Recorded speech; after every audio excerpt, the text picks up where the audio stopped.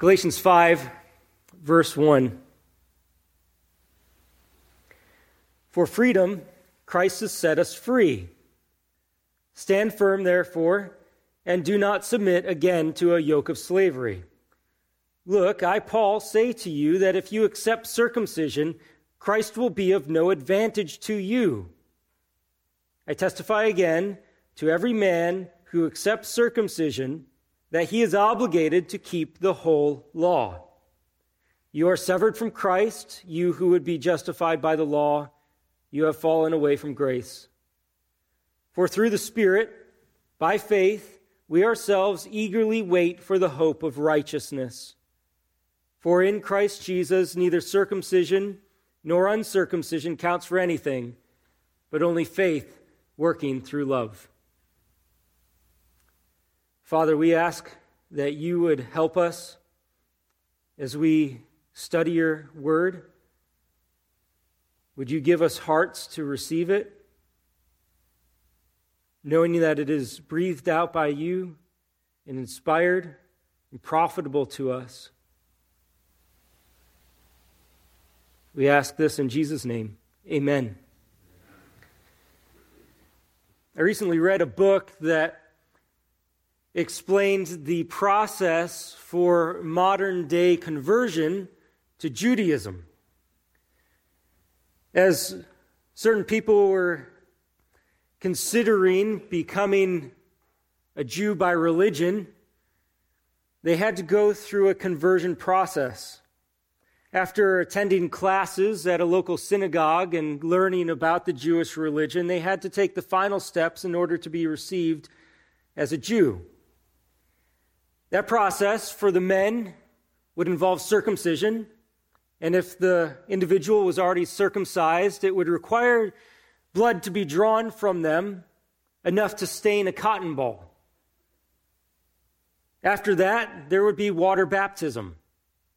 They would have to enter the mikvah, which is a baptismal tank, and both men and women would be stripped of all clothing and brought into that tank and would have to be immersed 3 times in a ritual washing. And after they are immersed, they would have to answer a series of questions with the expected answer of yes. A sample of the questions are these. Will you endeavor to keep the Sabbath to the best of your ability? Will you keep and honor the feasts and festivals of Judaism? Will you strive to live by the teaching of the Torah? And once those ceremonies are complete and those questions have been answered, the rabbi will give approval to their conversion. I'm not sure how many of you are tempted to do that today. Some people are. Some Christians are. The book that I read was written by Christians who were considering that process. But I'm not sure how much that is a temptation to anyone in this room to go through that process. It could be there. I don't know if there are any. I did have at one point in my ministry, after I preached, somebody come up to me and engage in a lively dialogue to ask if I would be willing to put a monument of the 10 Commandments in the front of the church. I indicated I was not willing, at which point I received a tongue lashing for minimizing the law of God. Not to say the 10 Commandments are unimportant or irrelevant to believers, but my response was that we're under grace, not under law. The temptation that we face, it may not be to be circumcised. It may not be to put a monument to the 10 Commandments in the front of your church or in the front of your house. But the temptation is always there to try to boast in our own righteousness and to attend to a religion of works, not one of grace. The Galatians were tempted for some reason, though they were Gentiles, to submit themselves to circumcision. And I think the thing that was tempting to them was that as they went through with that process, or if they went through that process, it would be something very attainable for them. It would be a mark, at least on the men, on their body that showed who they were, what they were, who they belonged to. It would be very easy, just by putting that mark on their body, to represent what they were about. They could say there, now I know by what I see and what I have done that I belong to God. They could think, God is pleased with me because I have cut off a piece of skin from my body. This can be transferred to us in different ways. Some people may think, God is pleased with me because I got vaccinated. Some people might think, God is pleased with me because I did not get vaccinated. Some people may be thinking that God is pleased with me because I am a card-carrying member of the right political party. Some people might think that God is pleased with them because they're a card-carrying member of any association. It sounds trite and trivial, but we do put our stock too often in things that we can pull out a card and show that we are members of,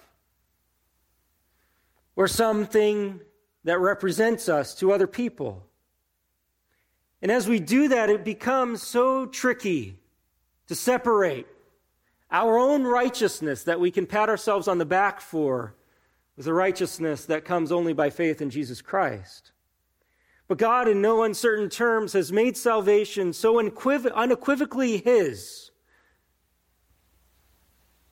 that He says in Ephesians 2:8 and 9, for by grace you have been saved through faith.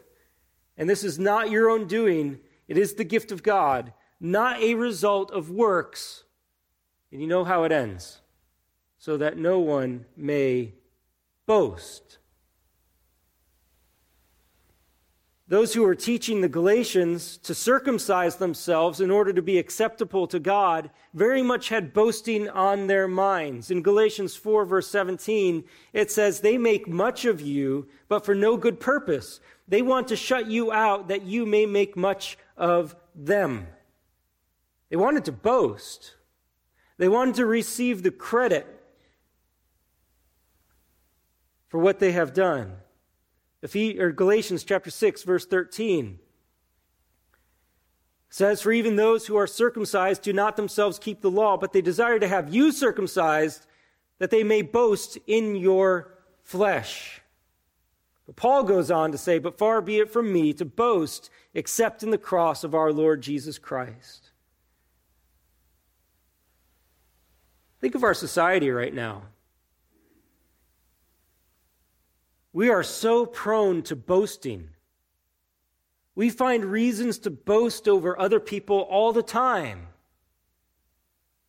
If you were to measure our society by our news outlets, you have one news outlet saying that one side is righteous because they do this, and another news outlet saying that they're righteous because they do that.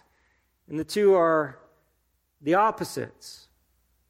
And we define ourselves by who we are not and what we do or what we have not done. We boast about these things. Our world is full of it, full of this boasting.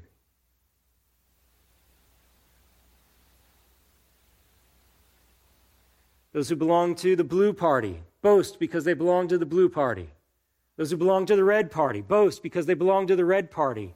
And somebody eventually intervenes and says something as extravagant as Galatians 5, verse 6, which says, for in Christ Jesus neither circumcision nor uncircumcision counts for anything, but only faith working through love. And it cuts through the mess of our world. Even if you are not tempted to be circumcised, you are tempted all the time by this world to try to boast in things other than Christ. And this text of Galatians helps to cut through that morass and help us to see that there's only one thing that we really are to boast in, and that's the Lord Jesus Christ. The deficiency of the way of thinking of boasting is that we do not realize the seriousness of our sin. And when we begin to boast in ourselves, it just basically puts us out there to be exposed as a fraud. Because nobody ever adheres to the full set of principles that they say they adhere to. We fail all the time. Romans chapter 2, verse 3 says, "Do you suppose, O man, you who judge those who practice such things and yet do them yourself, that you will escape the judgment of God?" Didn't you get some great satisfaction during all the mask mandates when certain governors put out the law about what they were supposed to do, and then they violated their own law and were found without a mask? And you get kind of a satisfaction about it. And this is not to say anything about the mask mandates. You just get a sense that self-righteousness is always undermined by your sin. In any time, if we personalize this, you put yourself out there as such and such a kind of person, your self-righteousness is undermined when you violate the very kind of person that you say that you are. Do you suppose, O man, you who judge those who practice such things and yet do them yourself, you will escape the judgment of God? Romans 2, verse 17. "But if you call yourself a Jew and rely on the law and boast in God and know his will and approve what is excellent because you are instructed from the law, and if you are sure that you yourself are a guide to the blind, a light to those who are in darkness, an instructor of the foolish, a teacher of children, having in the law the embodiment of knowledge and truth, you then who teach others, do you not teach yourself? While you preach against stealing, do you steal? You who say that one must not commit adultery, do you commit adultery? You who abhor idols, do you rob temples? You who boast in the law, dishonor God by breaking the law." The unrelenting pursuit of the book of Galatians is to undermine any confidence that we have in our own righteousness and to point us to the unique one-time event that has happened in Christ, which gives us all the salvation that we could ever need. In Christ, God offers to us redemption, salvation, righteousness, freedom, inheritance, sonship, the Spirit. And we receive these things not by working hard, not by being self-righteous, not by being good enough, but by faith. By trusting in his promise and in the work of Jesus Christ. There are a multitude of commands in the book of Galatians, but we look at two this morning in chapter 5, verse 1, that tells us to stand firm, therefore, and do not submit again to a yoke of slavery. The instruction is both positive and negative. It is telling you not to go back to that way of life that the world advocates, where it puts hope in yourself. Don't go back. Don't put on that yoke of slavery. The positive side of the command is to stand firm in the freedom of Christ. After God brought the Israelites out of Egypt, in Leviticus 26:13, God says, "I am the Lord your God, who brought you out of the land of Egypt, that you should not be their slaves. And I have broken the bars of your yoke and made you walk erect." The Lord freed the Israelites from Egypt. That's a picture for us of freeing us from the bondage of sin, slavery to the law. He's freed us, and just as much as God did not expect the Israelites to go back to Egypt, God does not expect us to go back to law-keeping as the means of our righteousness. And so, this passage this morning will help us to know how to obey those commands, how to stand firm in the freedom that Christ has given, how to not submit to the yoke of slavery. We'll give you a couple of instructions in how to fulfill these commands. So in order to stand firm and not submit to the yoke of slavery, first, know one truth, that Christ set you free for freedom. This is an interesting way that Paul puts it for us. He says, for freedom, Christ has set us free. If somebody busts you out of jail and you find yourself no longer shackled and you're not behind bars anymore, and you ask the person, why did you do that?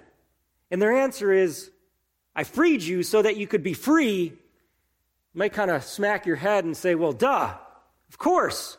You freed me so that I wouldn't be in prison anymore. And that's exactly what Paul says Christ has done for us. For freedom, Christ has set you free. He set you free so that you would be free. It's not brain surgery. It's not rocket science. It's the very evident reason for why Christ has come. He set you free so that you would be free. Jesus Christ is the one who has done this.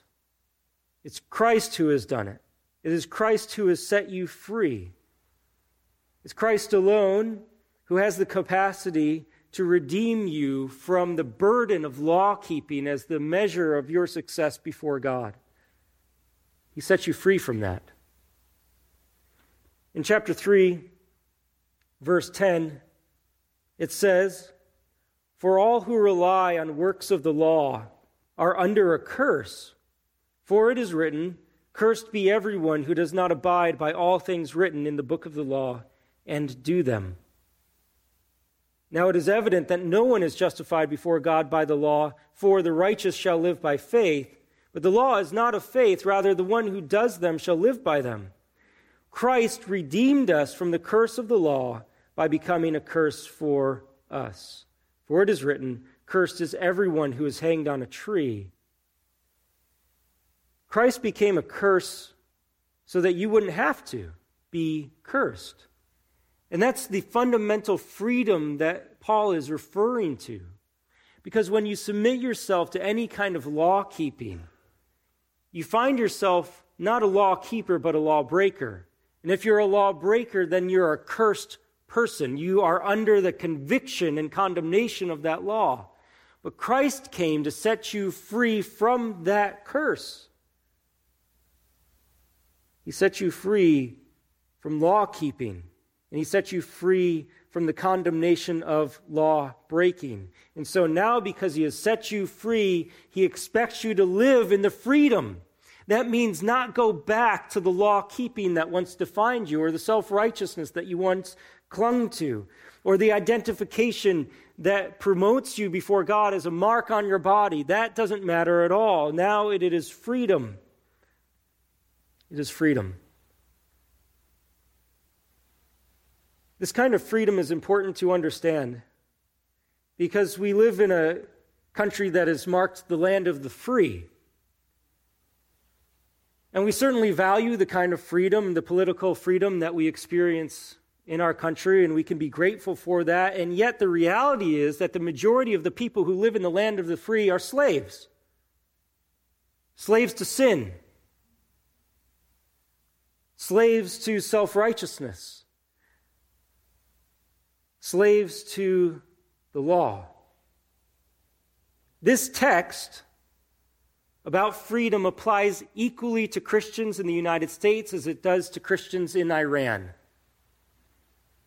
or North Korea, or China, or Saudi Arabia. This kind of freedom transcends political regimes, political boundaries. It is a freedom that is not won by policy changes, a strong military, and a good constitution. It is a liberty that no political regime can take from any Christian in this world. It is a freedom from the law. It is freedom from sin. It is freedom from condemnation. It is the liberty that you desperately need.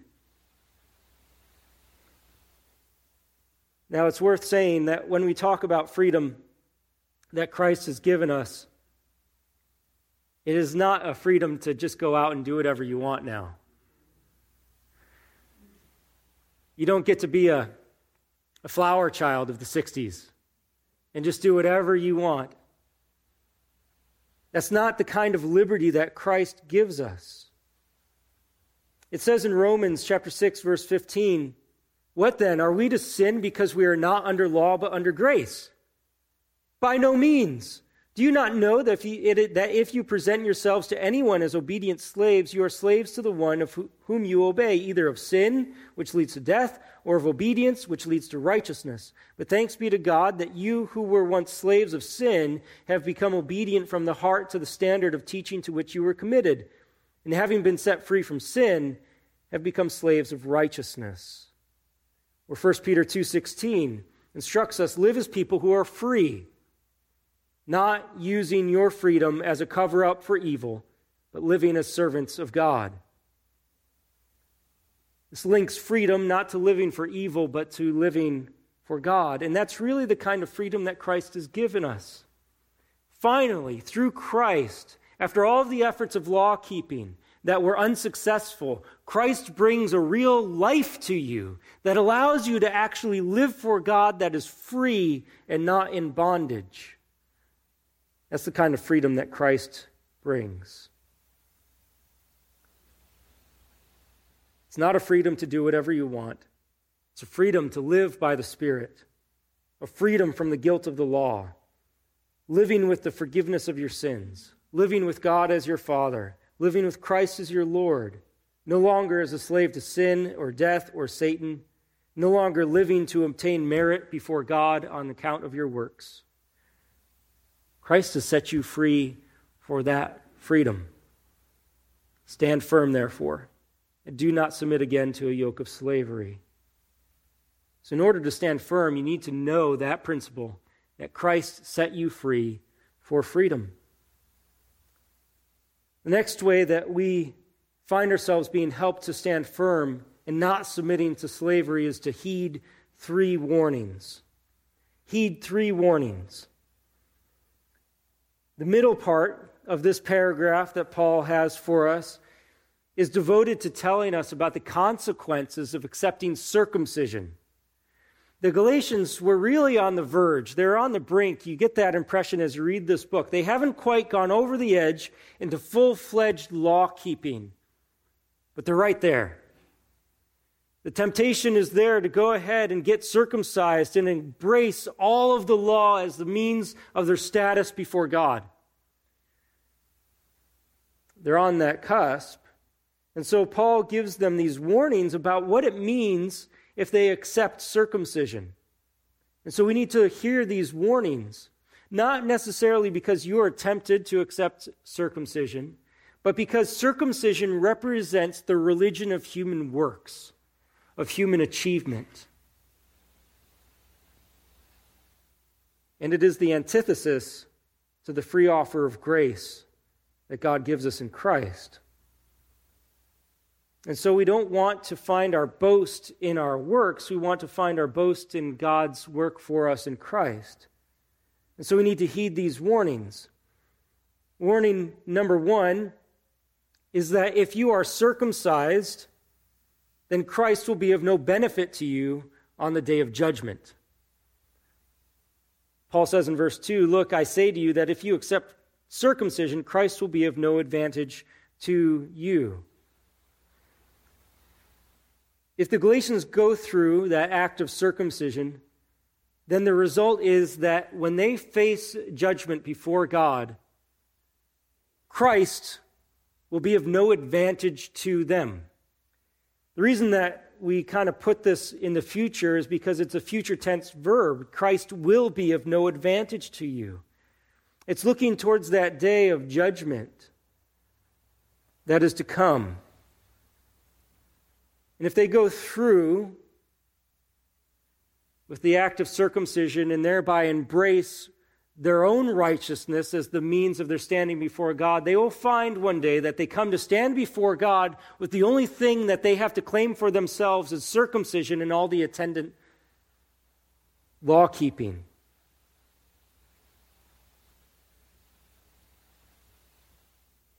Can you imagine, for those who know something about the fiery judgment of God, standing naked before God on the day of judgment with no Christ on your side?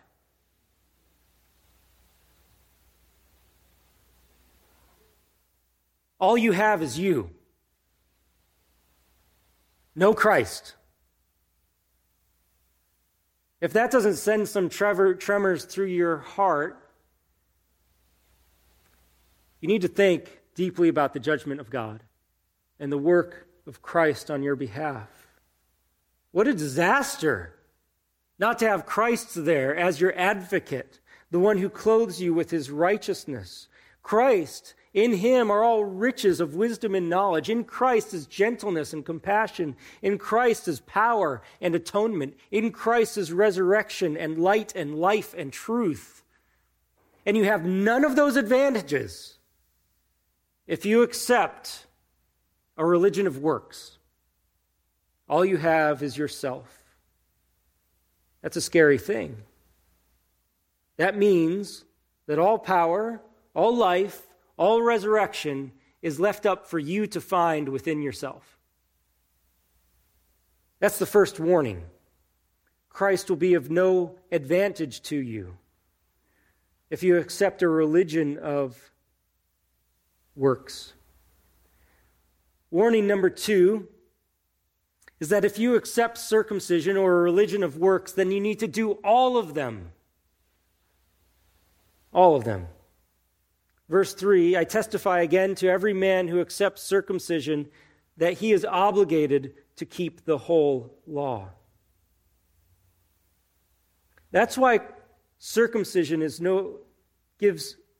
puts you in a position where Christ is of no advantage to you, because circumcision is kind of the doorway or the entry gate into a religion where you are subscribing to keep every last rule. You have to keep it all. Listen again to Romans chapter 2, verse 25 and 27 through 27. It says, for circumcision indeed is of value if you obey the law. But if you break the law, your circumcision becomes uncircumcision. So if a man who is uncircumcised keeps the precepts of the law, will not his uncircumcision be regarded as circumcision? Then he who is physically uncircumcised but keeps the law will condemn you who have the written code and circumcision but break the law. To be circumcised and to break the law then is to effectively to become uncircumcised. But in that case, you carry on your body a mark that shows that you are to be other than what you are by your works. It's a little bit like the people who put the Jesus fish on their bumper sticker. No offense if you do this. But that carries an immediate expectation of the kind of driver you ought to be. And when the police officer pulls you over for doing 80 in a 40, all he has to say is, what's up with your bumper sticker? When you accept something like circumcision or some sort of marker that identifies your religion as a religion of works, it immediately shows you to be accountable for everything that symbol represents. And circumcision for the Jew represented that they were under the law and were required to keep every last rule. And so as soon as they broke a law, their circumcision on their body betrayed the circumcision of their heart. It showed that they were a lawbreaker. And so if you accept circumcision, you're obligated to keep all of it. If you want that to identify you, it's almost as if Paul is saying, fine, go ahead and let that identify you, but realize what that really identifies about you, that you need to keep every last rule. You don't get the advantages of circumcision as a representation of belonging to the people of God without also keeping all the rules that God gave to his people.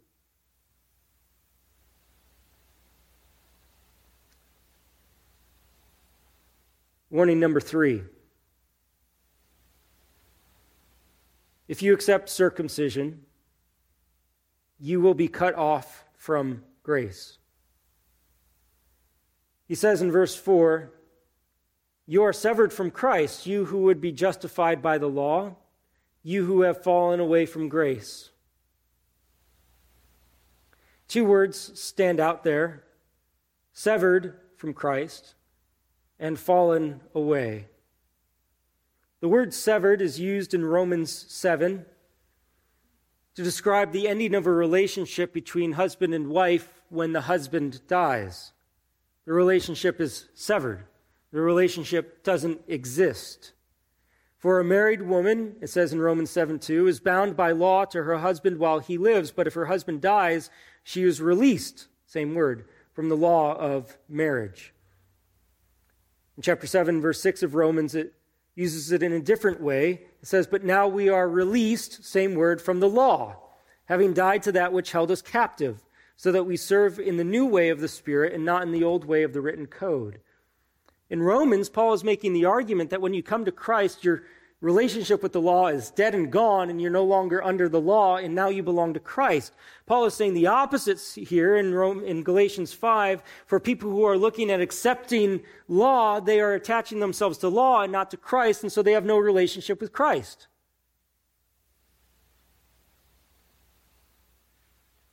It means that if you go with the law, you don't have a relationship with Christ. Fallen away, in the end of verse 4, is a word that's used in Acts 27:17 to describe the ship that Paul is on in the midst of a storm, that it might run aground because it's gone off course. It's this idea of running aground or veering off course. Falling away from grace. You're going off course from grace. You're being driven by this legalism that is steering you onto a road that is not a road of grace, but a road of works.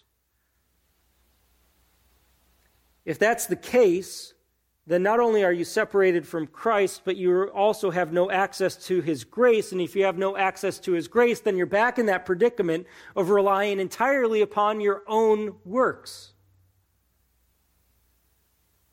But don't you need grace every single day of your life?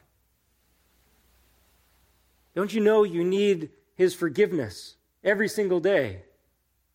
You need His kindness, His compassion, His patience.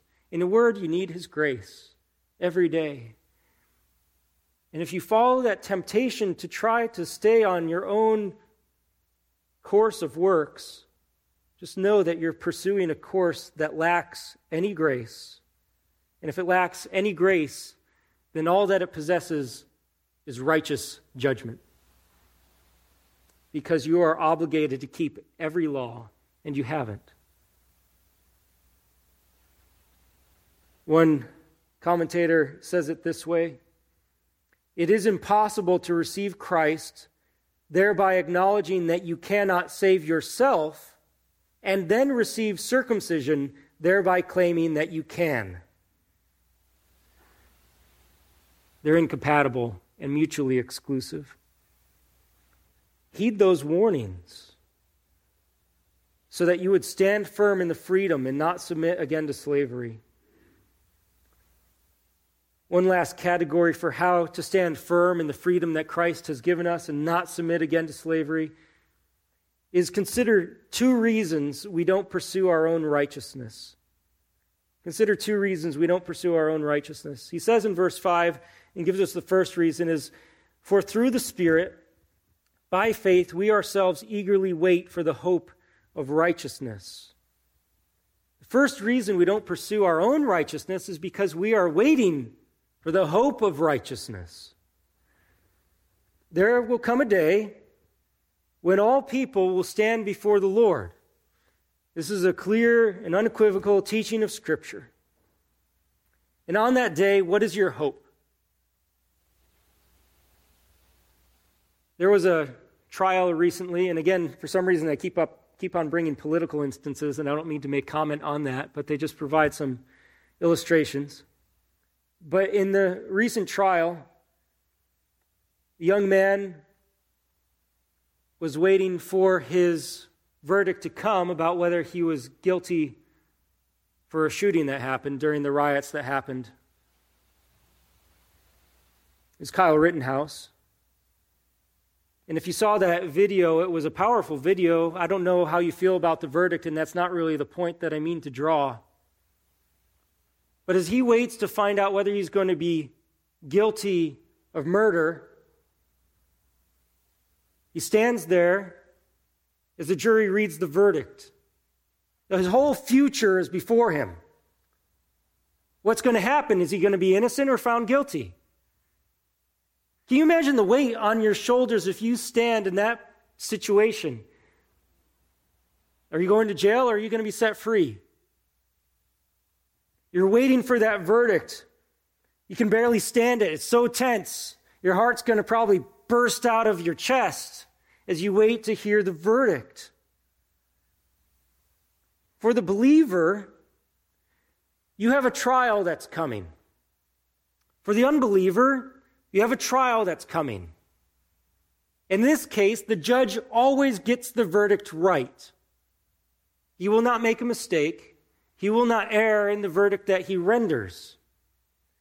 But for the believer, when the judgment comes, your knees don't need to knock together.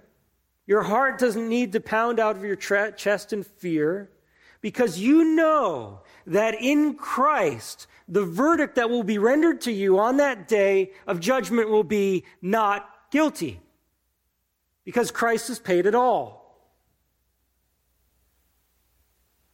That young man was declared innocent.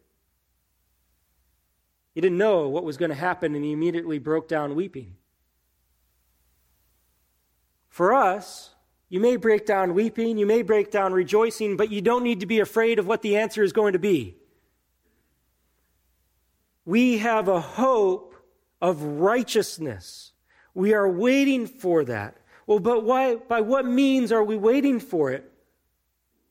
Hebrews chapter 9, verse 27 and 28 says, "And just as it is appointed for man to die once, and after that comes judgment, so Christ, having been offered once to bear the sins of many, will appear a second time, not to deal with sin, but to save those who are eagerly waiting for him."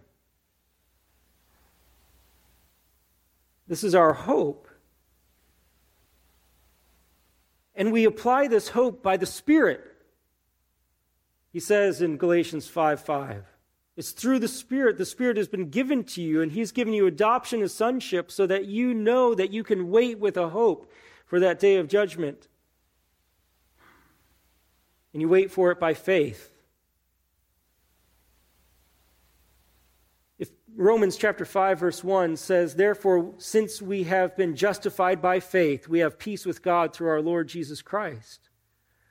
We know that because of what Christ has done, we are reckoned or regarded currently by God as being innocent or as being righteous. But there will come a day when our faith turns to sight or our faith turns to hearing, and we hear God speak to you those precious words that you are innocent. On what basis do you hope for that? Not on the basis of works, but by the Spirit and by faith. And so don't submit again to a yoke of slavery, because you know your whole future is taken care of entirely by Christ Jesus. The second reason is that external religiosity matters nothing for those in Christ. Galatians 5 verse 6 says, "For in Christ Jesus neither circumcision nor uncircumcision counts for anything, but only faith working through love." For all the stock that was being put in circumcision amongst the Galatians, these false teachers were whipping up a frenzy of people feeling the need to get circumcised. And it was so big of an issue, Paul breaks it down in 5 verse 6, that at the end of the day, whether you're circumcised or uncircumcised doesn't matter one bit before God. What matters is faith working through love. It's not to say those things don't matter. They matter if you put your hope in them. because if you put your hope in them, then that's what you're accountable for. I think the point more is God is not impressed with those things. You could go around boasting to other people, I'm circumcised. That'd be a weird thing to do. You could go around boasting to other people, I'm uncircumcised. That'd be an equally weird thing to do. It doesn't count for anything before God. What do you want to be known for? Oh, we may not go around boasting about these religious externals. But in our hearts, we know that we want other people to know us for something. It could be something as trivial as I want to be known as the fan of my sports team. I want to be known for the career that I've had. I want to be known for the education that I have received. I want to be known because of this particular group or cause that I've championed my whole life. What do you want to be known for?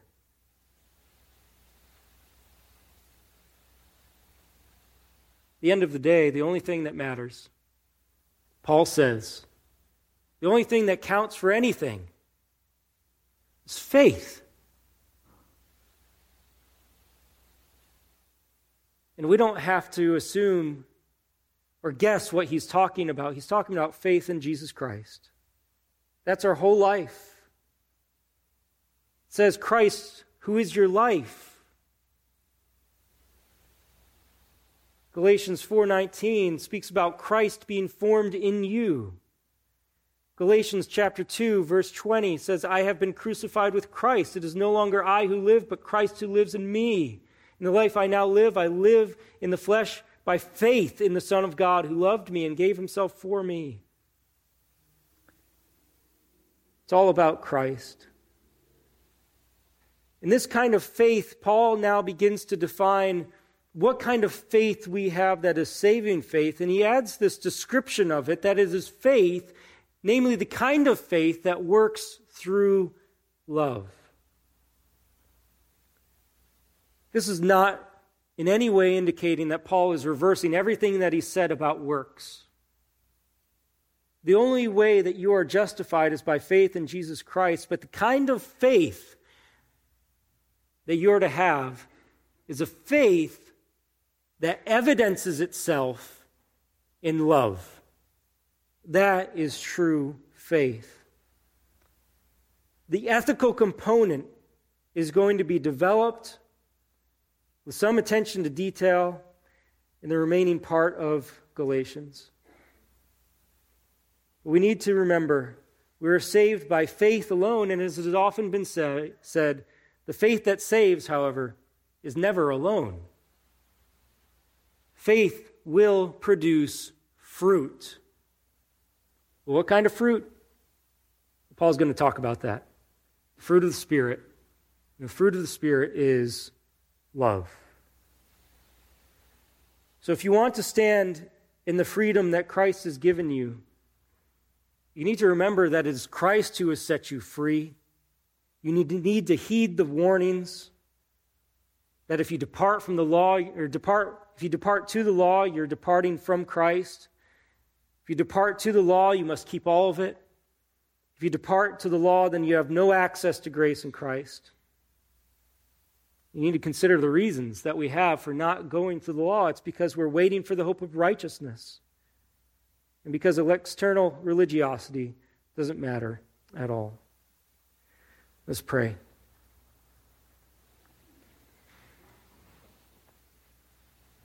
Heavenly Father, we thank you once again for our Lord Jesus Christ. We owe all to him. He is our life, our righteousness. We trust him.